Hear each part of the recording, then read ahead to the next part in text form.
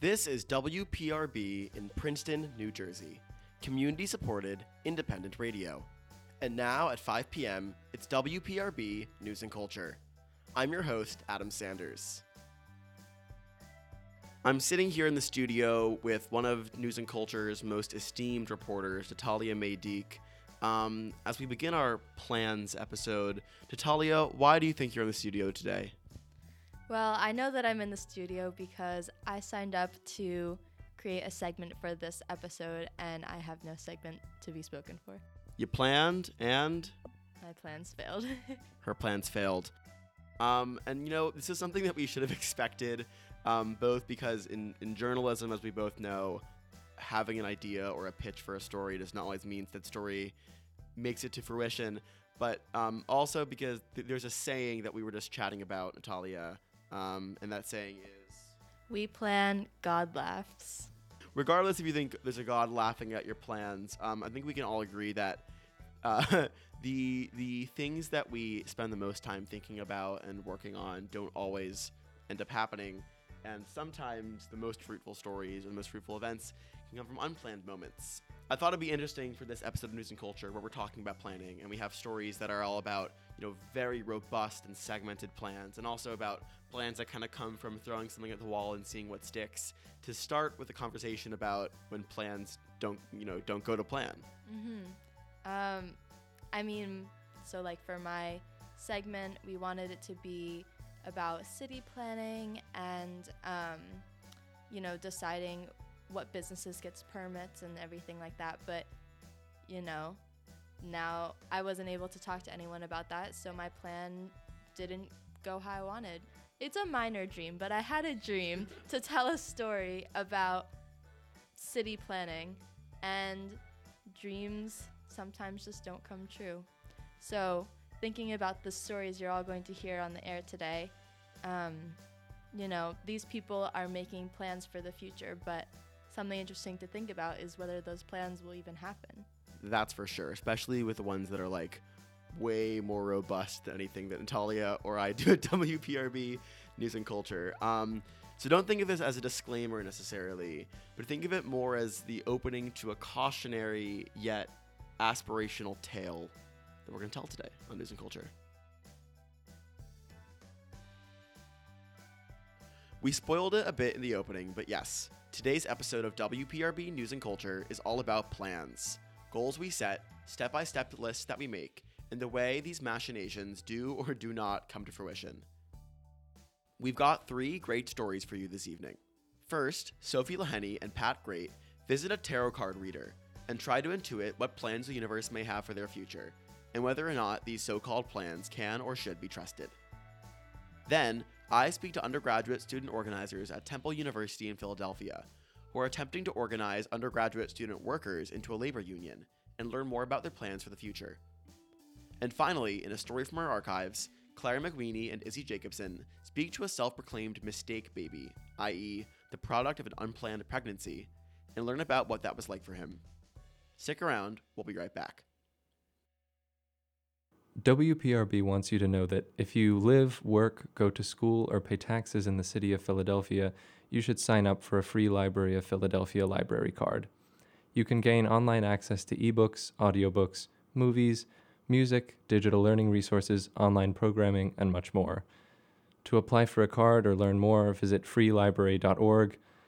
This has been a public service announcement from WPRB Princeton, community-supported, independent radio. You're listening to WPRB News and Culture. First, Sophie Laheni and Pat Great visit a tarot card reader and try to intuit what plans the universe may have for their future, and whether or not these plans can or should be trusted.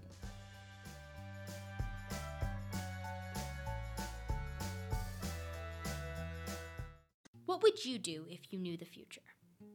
In an attempt to answer this question, Pat Great and I, Sophie Laheni, met with a psychic, Miss Sylvia Daniels, to learn what exactly a psychic reading is, the information it can provide, and the role that she hopes spirituality can play in a person's life. Miss Daniels operates out of her house in Hamilton Township, New Jersey. And when we first arrived, we walked around to the back of a white, modest American-style house, and we were greeted with a friendly smile and the sounds of meditation white noise in the background of our tarot readings. Sophie went in first, and I sat in the waiting room, viewing little paintings and little Christian statues placed above me as I sat and waited for my tarot reading. We began with a general tarot reading. I sat across from Mrs. Daniels at a round table in a tiny separate room. As she shuffled her cards, I noticed the many objects that filled the room, including a crystal ball on the table and numerous images and icons of Jesus positioned on the shelf behind her. She then split the deck into 3 and asked me to choose a pile. Perhaps predictable, but I chose the middle one. For those of you who don't know, tarot refers to a deck of cards that can be used for cardomancy, a form of divination where cards are used to reveal possible insights about the past, present, and future.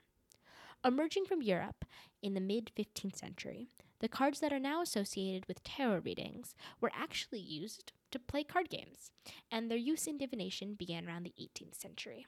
Tarot is not intended to precisely tell you the future. Specific future-related questions would be better for a crystal ball.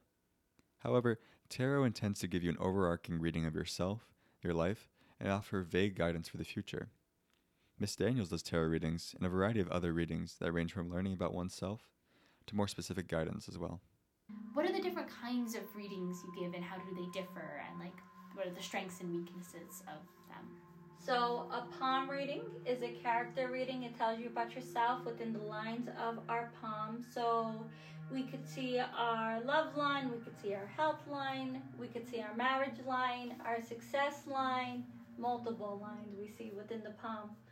Then I have the tarot cards, which tells you past, present, future between love, career, family, and health. I have the crystal ball, where we tune in onto 1 or 2 areas that you're most concerned about. We'll see exactly what's going on, what's making it better, what's making it worse. I have past life regressions. If anybody is ever curious about who they was and what they did inside of their past lives, we definitely tune in onto that. I do medium readings where we pick up on loved ones that we have lost and we're able to communicate with them. I have aura readings as well too, to get more in depth with your aura and how to always keep it maintained, balanced, aligned, and bright. I do spiritual balancings, I do chakra balancings, the list goes on. Because Pat and I are new to the whole learning the future scene, we decided to start with a general tarot reading. My reading started with a description of the type of person that I appear to be according to the cards. They said that I was the type of person who always speaks their mind. I'm a go-getter, so to speak, and I'm always going out and trying to accomplish the things that I desire.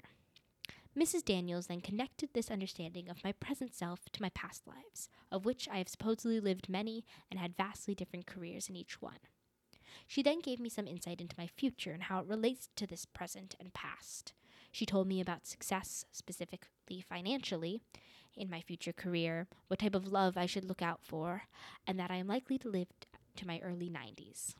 My reading started out with my selection out of the 3 decks as well. Sophie and I hadn't coordinated, but I chose the center deck just the same. Miss Daniels laid out the cards and spoke as they were drawn.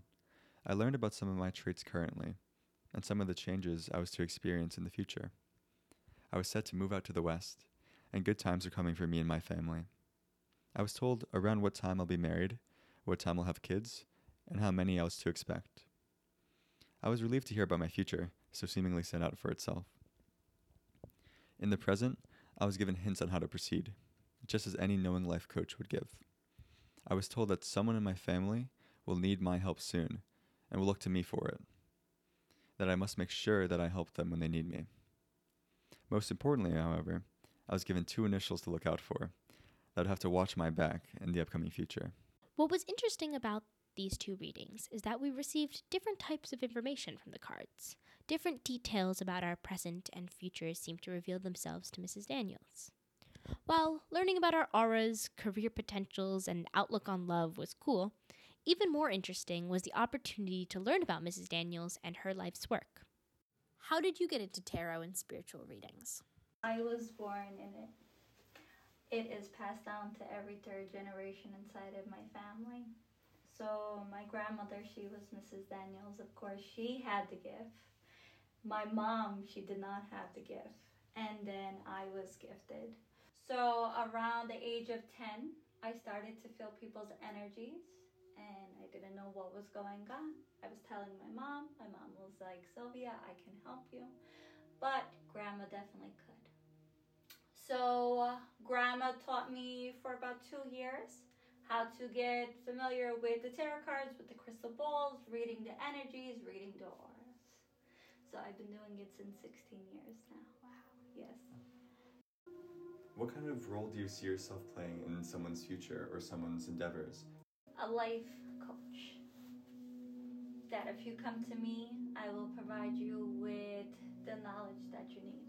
I will tell you if it's a good decision that we need, that there's minor tweaks that we need to fix, spiritually you're off balance, like we need to balance out a chakra, or you need a cleansing, or you need a balancing, or if that person just from the get-go that we need to get rid of that person, or we need to leave that job, or we need to make a big change inside of our life and who we are. How connected do you feel in your community as a psychic, or I apologize, that might not be the right word. What word do you prefer? No, you said it correctly. In my community, very connected. You know, we're Romani. So the Romani culture is very gifted with this gift. So I have cousins, aunts, males not so much, but there is sometimes that males are gifted. So I definitely have a big community that are psychics as well too. What do you hope people take away from their readings? Like, how do you think a reading should shape somebody's future plans and intentions? So I would always want everybody to come in with an open mind. I don't want anybody to feel skeptical about coming in, because it definitely could give you a wrong type of read. I'd rather you come in open-minded and understand that we're not changing the future in any single way. We're just giving you an example what you need to be looking out for. Just providing you with more clarity, bringing more awareness to your situation, whether it's for love, whether it's for your career path, whether it's to your spirituality as well too. I was wondering, what does your average customer look like? Do they come in stressed? Do they come in doubtful, a little bit anxious about their future? And if so, does that change your reading? No, it does not change the reading, but I do see a lot of people anxious. I do have people coming in that is very familiar with readings. They're constantly getting them done. They always come in every couple of months. And it really, honestly, it varies. But the most thing people do come in for is love life. While knowing exactly what the future will bring is impossible, tarot provided us with an interesting outlook on life, some reassurance about our current trajectories, and some potentially helpful information to inform our future plans with. So with our plans, we can approach the future seemingly more informed. Lastly, what is Mrs. Daniels planning for? What do you think the future of tarot readings and this kind of spirituality practice is? And what do you hope to see in the future? People are getting so involved with it, and I love it. But definitely take your time. Don't be in a rush. Definitely make sure that you're doing it correctly. You need to be more knowledgeable about it, if that's reading. There's multiple books about reading tarot, but I really do like that people are getting more involved with it. But if you're ever unsure about doing a reading for yourself, definitely come in, see a psychic. They'll definitely give you confirmation of the read that you picked up on, or maybe a little bit more. For WPRB, this is Sophie Lahaney. And Pat Great. Thank you for listening.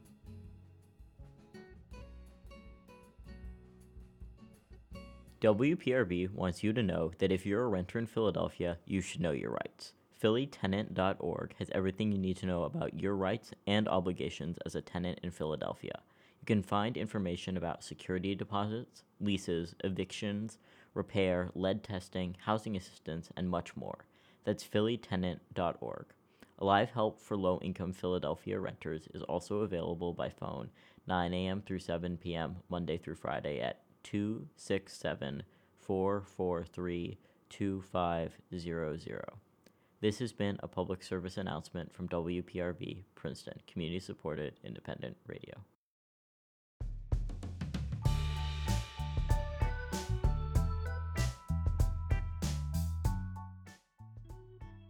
You're listening to WPRB News and Culture.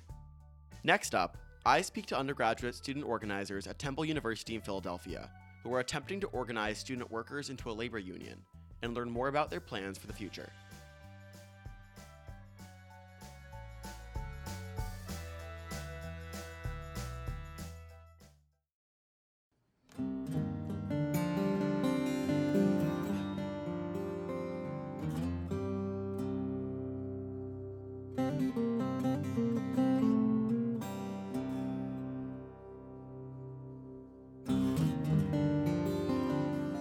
Tommy Roll is a freshman at Temple University in Philadelphia. He's studying to be a teacher, but cash has been a concern. Financial aid doesn't cover nearly enough of his tuition. He's already taken out $25,000 in student loans, and he has to pay for food and books on top of that too. So, for 10 hours a week, Tommy's not just a student at Temple, he's an employee. He works at the university's law library whenever he can fit a shift between classes. Tommy gets paid $10 an hour, almost $5 below what the Economy League of Philadelphia classifies as a living wage in the city. It didn't seem like there was any other option. And then he saw a flyer on the wall. Undergrads need a union, it said. And that was really before TUOC became what it was. It started out around, 4 or 5 or so people. We would meet kind of weekly and kind of devise a plan to see how we could get more people involved and what are concrete actions that we could take place to actually work towards our goal of unionization. TUOC, the group Roll is talking about, is the Temple University Undergraduate Workers Organizing Committee. They're trying to organize undergraduate workers at the university into a labor union to bargain for better pay, better conditions, and more transparent hiring practices. But Temple hasn't been so receptive. I think really they want to ignore us. They don't want to acknowledge that we exist. Otherwise, then people might realize that we do have potential. TUOC is a part of a push across the country for workers of all kinds, including students, to unionize. Last year, students at Grinnell College in Iowa authorized a labor union.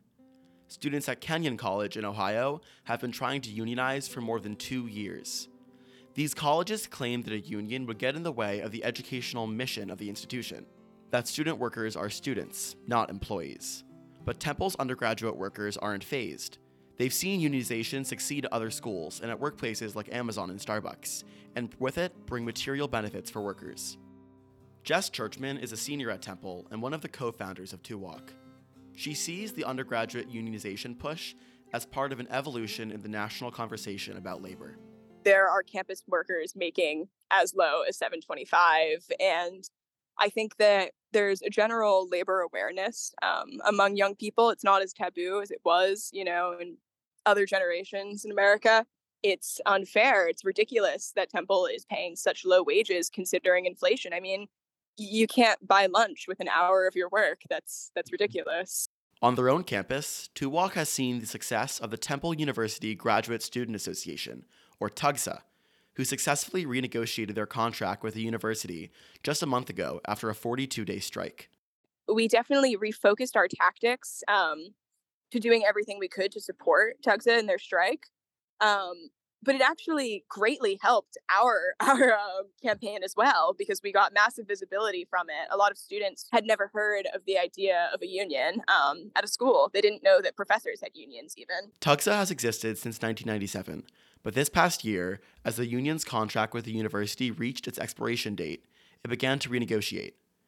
Grad student workers, who teach courses, assist in instruction and grading, and perform research, make on average only $19,500 a year.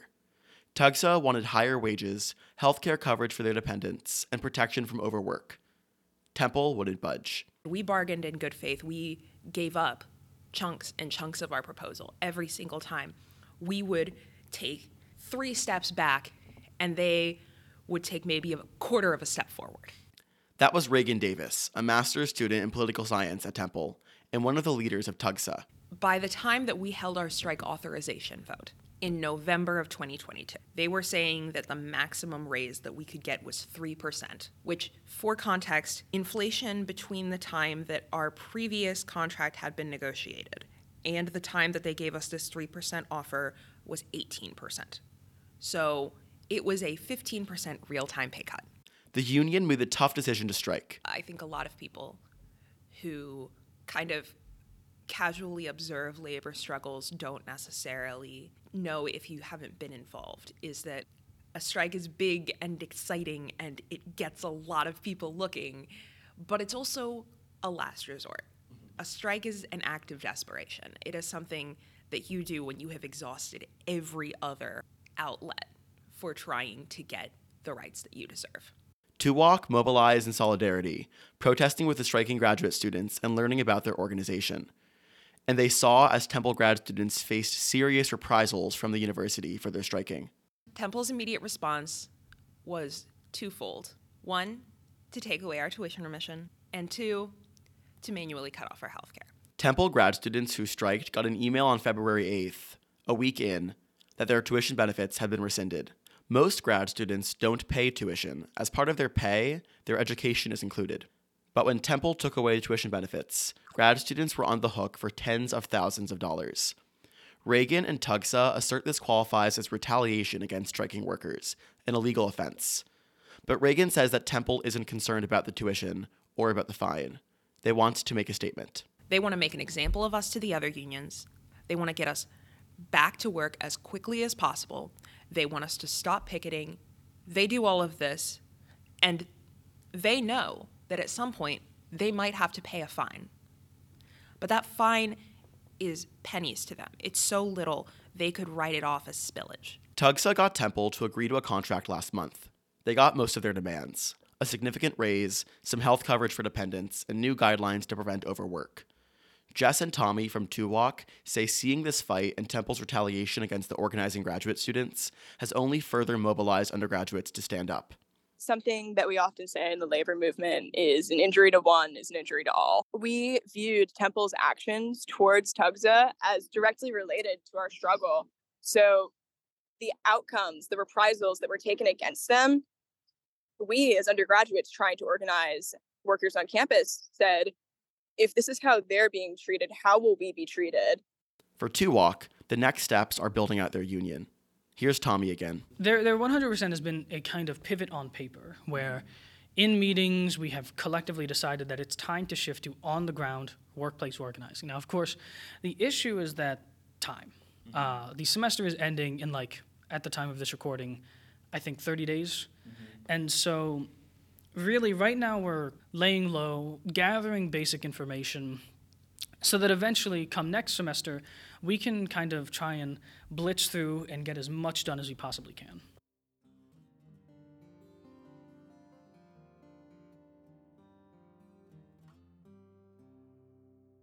The idea is you start with the 30 students who might work at the law library with Tommy or the workforce at the Special Collections Archive with Jess. And before you know it, you've organized 30% of them. And that unionizes that shop. And then you organize another shop. And before you know it, you've organized a lot of Temple's 3,900 student workers. And once you've organized, you can negotiate. TUWOC wants a $15 minimum wage, 1.5 times overtime pay, transparent hiring practices, and health insurance subsidies for its workers. But they're only at the beginning of this process. First, they'll have to organize. That's a fight they'll probably have to save most of for next year and the years beyond. As this academic year comes to a close, TUWOC isn't slowing down. Many of the founders are graduating, including Jess, but they see their movement as only having just begun. There's a lot of teaching to do and a lot of conversations to be had. There are a lot of really engaged young people in TUWOC, underclassmen like Tommy. I'm not worried. I think this is going to continue to be a problem and people are going to continue to want to do something about it.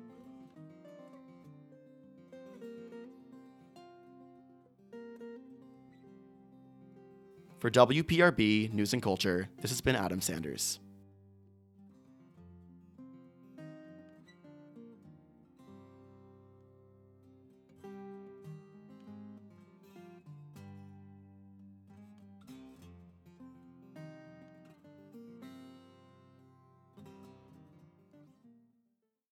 WPRB wants you to know about Mural Arts Philadelphia. Mural Arts Philadelphia, the nation's largest public art program, exists to provide transformative experiences, progressive public discourse, and economic stimulus to the city of Philadelphia through participatory public art that beautifies, advocacy that inspires, and educational programming and employment opportunities that empower. Take a tour and hear some of the stories behind more than 4,000 murals that grace our city. Learn more by following @MuralArts on Twitter and Instagram and by visiting muralarts.org. This has been a public service announcement from WPRB Princeton, community-supported independent radio.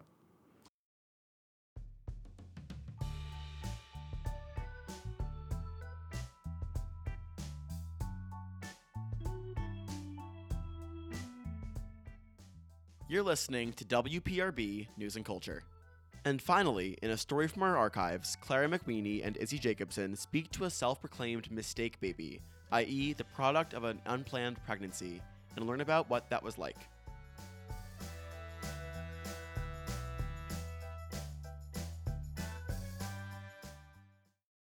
Happy accident. Miracle child. Surprise. These are just a few of the titles attributed to unplanned children. Mistakes, some might say. Today, WPRB sits down with Jacob Santelli, college freshman, native New Yorker, self-proclaimed contrarian, and yes, a mistake child. I'm 19, I'm from New York City, born in Atlanta, Georgia. I have two parents, a mother and a father, John and Jennifer, not in that order, and then I have a brother, Isaac. In the Santelli-Hirsch family, age gaps are prevalent, just not where you might think. Funnily enough, my dad is 15 years older than my mom. They met when he was 40 and she was 25. And then they had my brother when I believe my mom was 33-ish.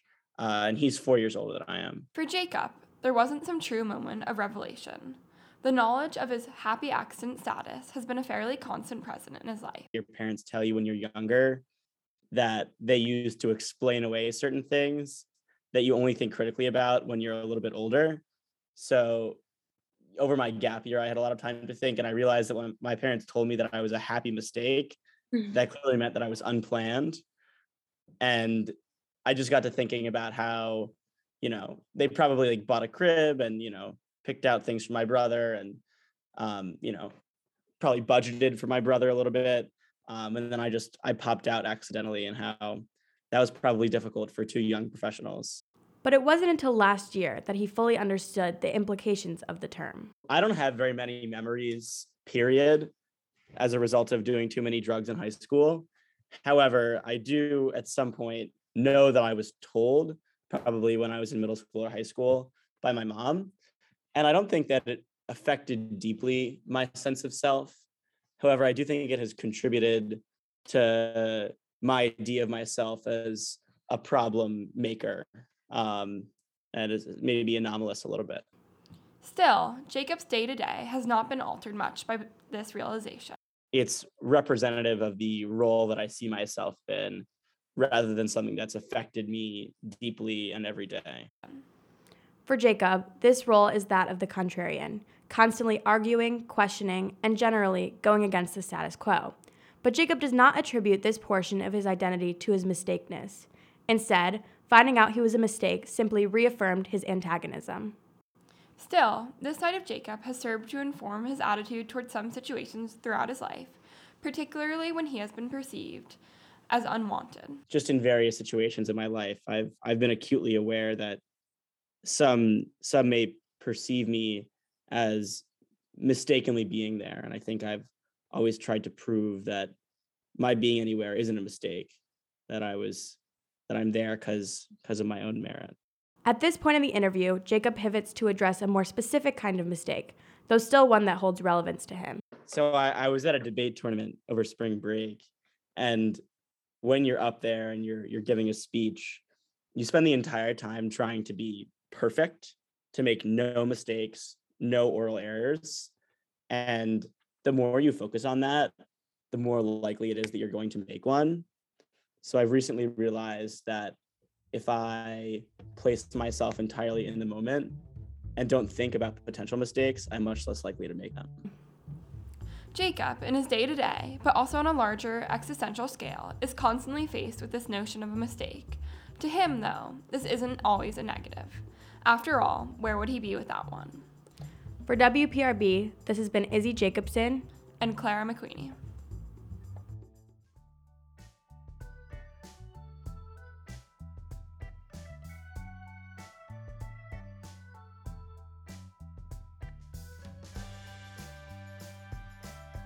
And that's our show. News and Culture is produced at the WPRB studios in Princeton, New Jersey. I'm your host and the show's producer, Adam Sanders. This episode was reported, recorded, and produced by myself, Sophie Laheny, Pat Great, Clara McQueenie, and Izzy Jacobson. Our editors are Hannah Lee, Clara McQueenie, Alan Plotz, and Henry Moses. The new theme music for our show is Take Me Higher by Jazar. All music used is under Creative Commons license. For more details, visit our website at news.wprb.com. Can't get enough of WPRB News and Culture? Find us on Apple Podcasts, Spotify, or wherever you get your podcasts, or at our website at news.wprb.com. That's news.wprb.com. WPRB News and Culture is produced in Princeton, New Jersey by WPRB Princeton, community-supported independent radio. Take care and enjoy your evening.